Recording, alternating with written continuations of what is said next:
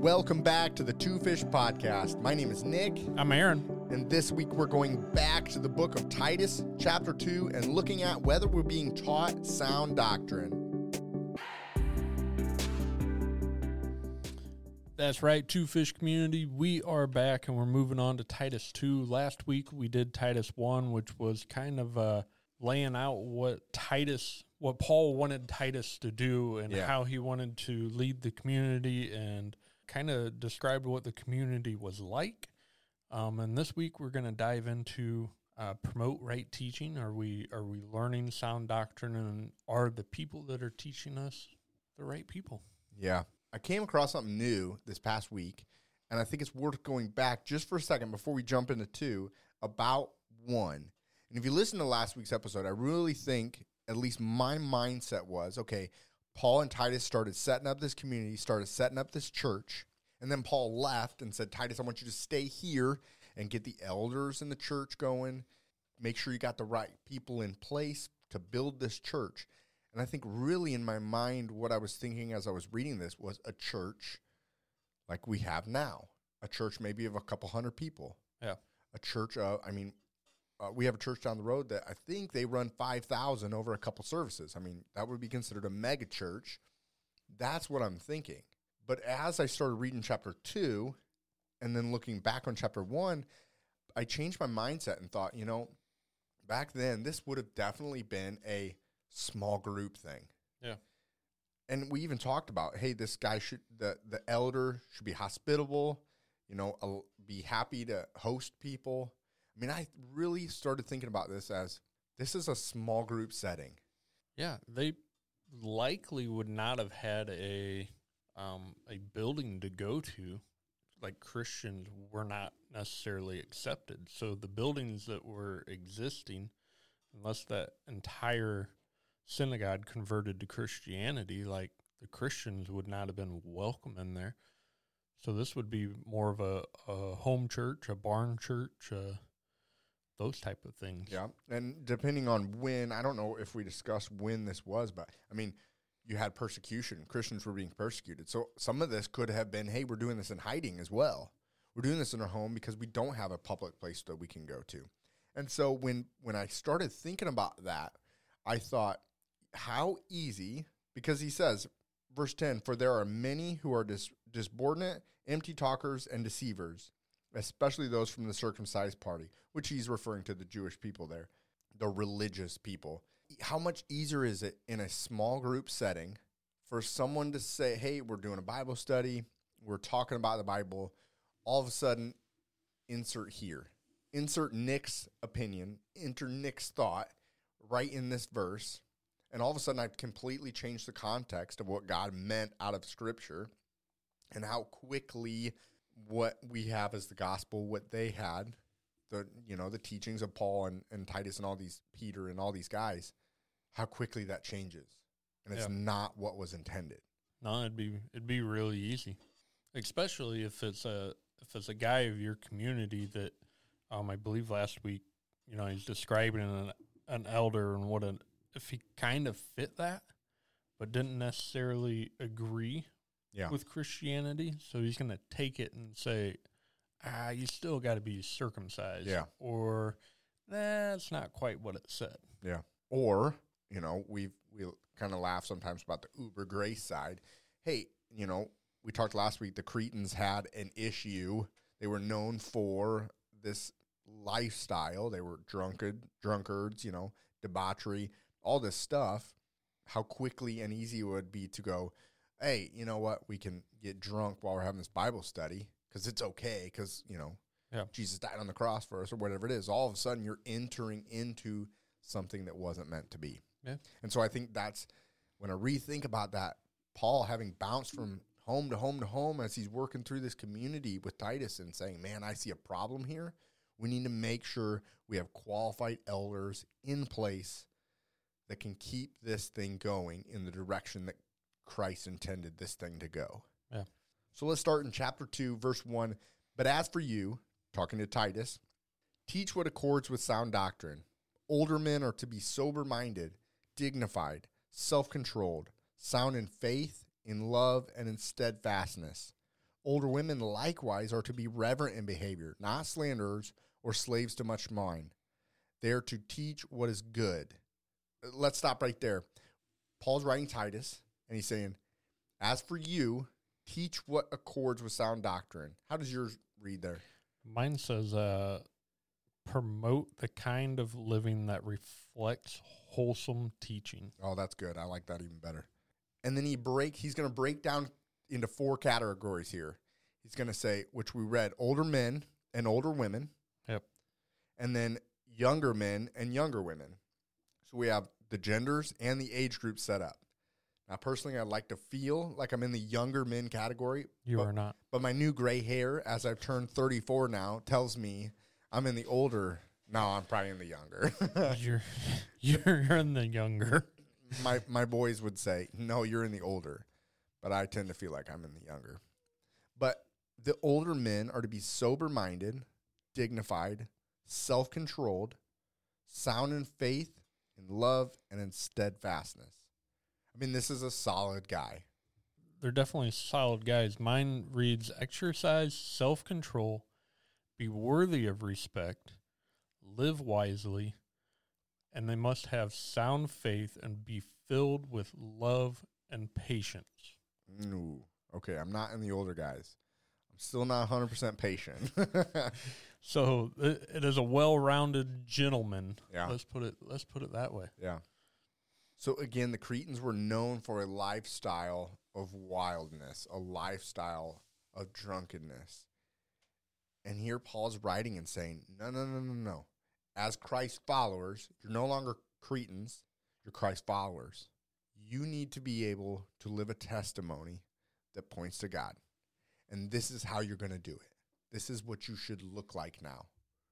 Yeah. A testimony that points to Jesus, right? Like at this time, they're going from it pointed to God, right, to the new gospel of Jesus.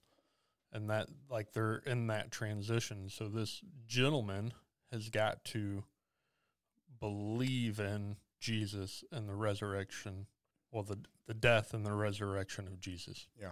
They pointed to God, but yeah, like this is. I think they said, hey, we're this now, but they weren't living the lifestyle of that. Yeah.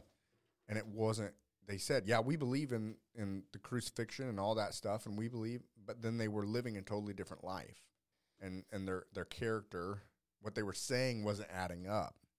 You know what? I'm going to interject something here. Might be controversial. Uh-oh. We can talk about editing this later. When I think of here, the Cretan people and what they were known for, and then what I hear Paul saying to Titus, make sure that they change. They're Christ followers now. They need to look and live and be like Christ. We need to be closer to him. When we become Christ followers, we will change because our old life doesn't look like our new life, and it shouldn't. We're set apart, okay? I hear a lot of times, I look online and I hear things where people say, just be yourself. Just be who you are. You're loved. God loves you, how you are, who you are. But there's so many times in Scripture, and just like this, and this is why I bring it up, where the Cretan people were one way. They became Christ followers. And now Paul's saying, I expect change. God expects change. You are no longer that person you were. Yes, God loves you, but you are no longer that person that you were. And when we receive the Holy Spirit, which the Bible says we will, the helper, that is going to make us change. And I just look at these Cretan people and what they were and what they need to be. And that's 2 totally different groups of people. Yeah, I think if you went back to verse 11 in Titus 1, Paul writes, they must be silenced because they are turning whole families away from the truth by their false teachings, and they do it only for money.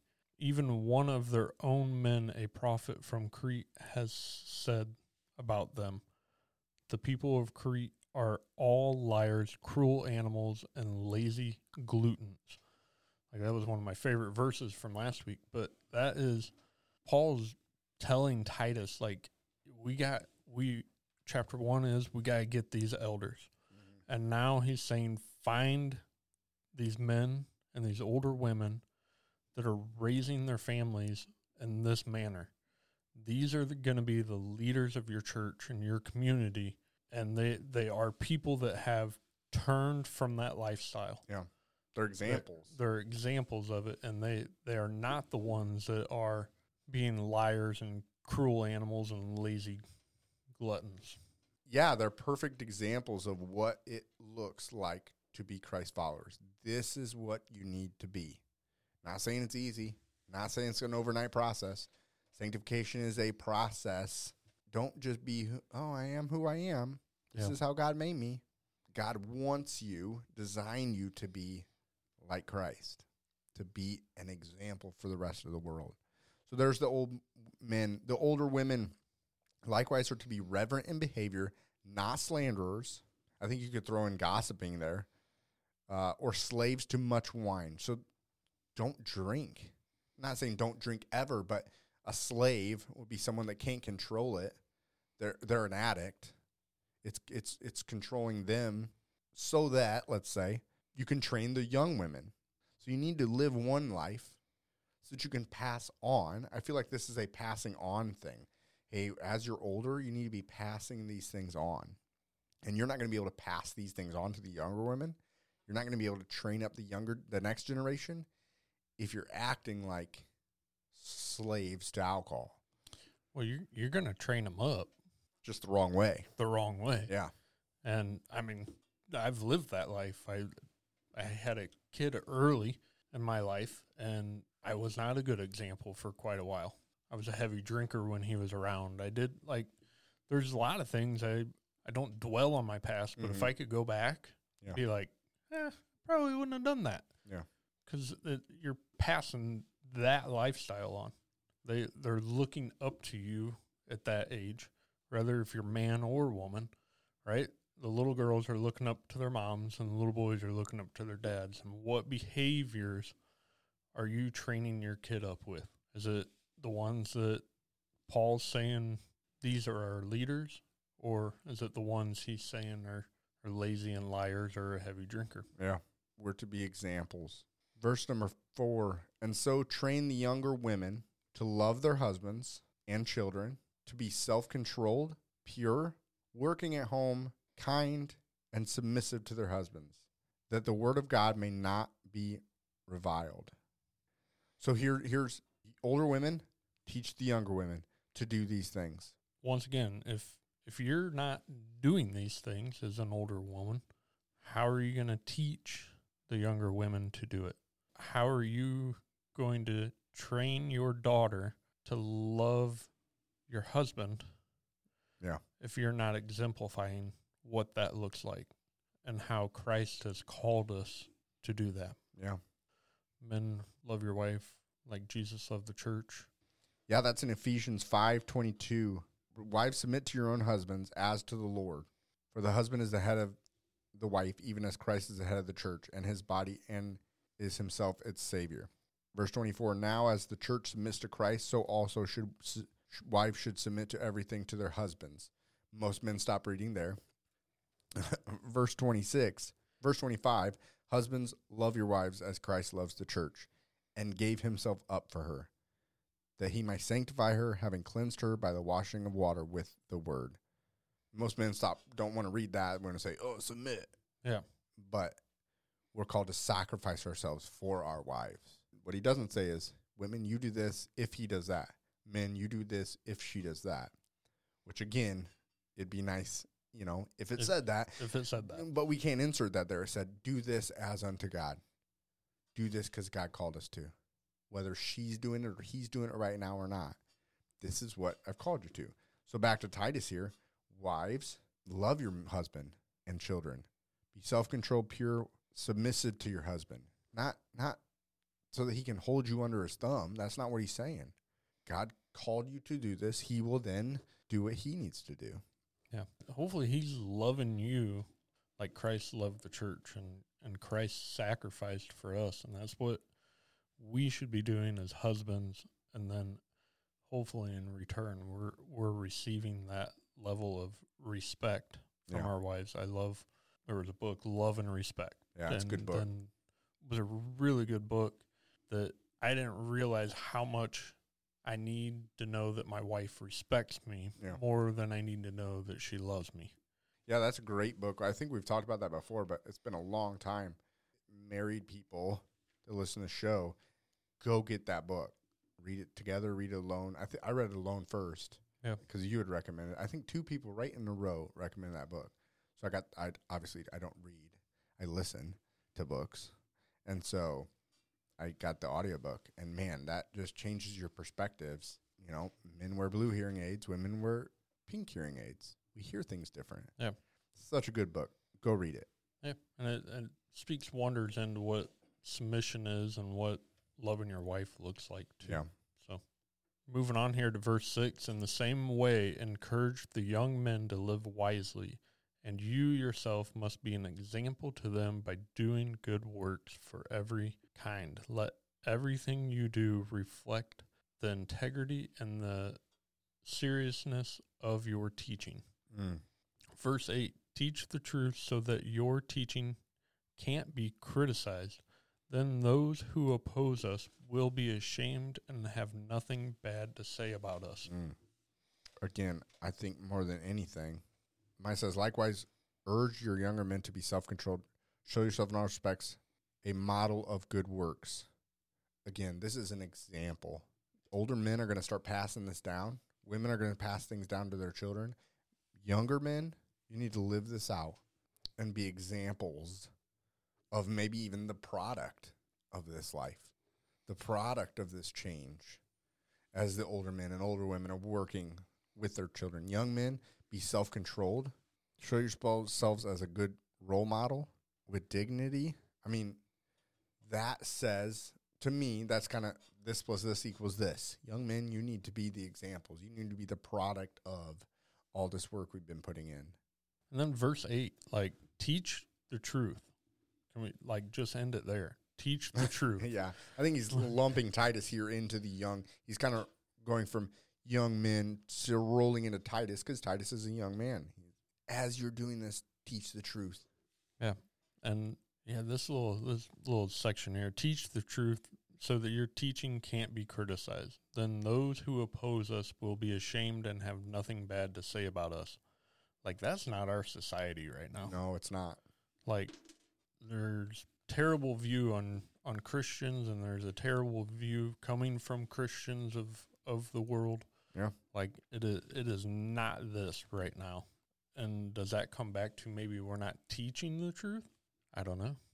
I would say that probably would help. I think we have gotten away from, I mean, even if you think of your kids in school, like I remember having to sit down and my dad helped me with math. I don't sit down with my youngest son and do math. Well, you can't. Well, yeah, they've changed it so much. It's not math anymore. It's something different. But all that aside, I just don't do it. Hey, get your homework done. Yeah. Now, my older son, that was less of a problem than my younger son's, like the attention span of a goldfish sometimes. And next thing I know, I don't know what he's doing. But I remember that. So we've dropped we've dropped the ball as a society on passing. Now let's talk about Scripture. We talked about fake math. Let's talk about Scripture here. Are we doing a good job passing these on? Are we as older women and older men compared to, I can compare myself to my 9-year-old. I'm an older man. Am I passing these things on like I should? Probably not. Yeah, I feel pretty guilty, like sitting here right now, and you're saying that, like, let alone do I not help with the math. One, like, kid never brings home homework at this point. I don't know if that's she doesn't have it or like, she gets it done at school. Yeah. I think schools have transitioned to we got to get it done during the day. Yeah. Because parents aren't helping their kids at home. Yeah. But then you bring the Bible into that, and I have a hard enough time sitting down and teaching myself, let alone sitting down with my kids and saying, hey, let's dive into Matthew. Let's go read a couple verses out of the Bible and discuss it. Yeah. We don't do it. I mean, we can put every excuse out there possible. We're too busy. Maybe it's awkward, doing that kind of thing because you've never done it before. You know what I mean? Maybe there's all these different things, but at the end of the day, God says, as an older man, be dignified, self-controlled. I mean, you could throw disciplined in there. Discipline to do these things, to take the time. And sound in faith, love, and steadfastness. I mean, those are qualities that you need to be able to do those things. Yeah, I think that's a good challenge for this week, maybe. Yeah. Reflect on that a little bit as a parent, or maybe you're not a parent, and do you do that with your friends? Yeah. But we'll keep moving along here. I think we could get hung up on that subject for quite a while. And for sure. And I think Nick and I are deflating a little bit here because we're like, man, we got a podcast, but we don't talk to our kids. Yeah, it can be hard. Yeah. Verse number 9, bondservants are to be submissive to their own masters in everything.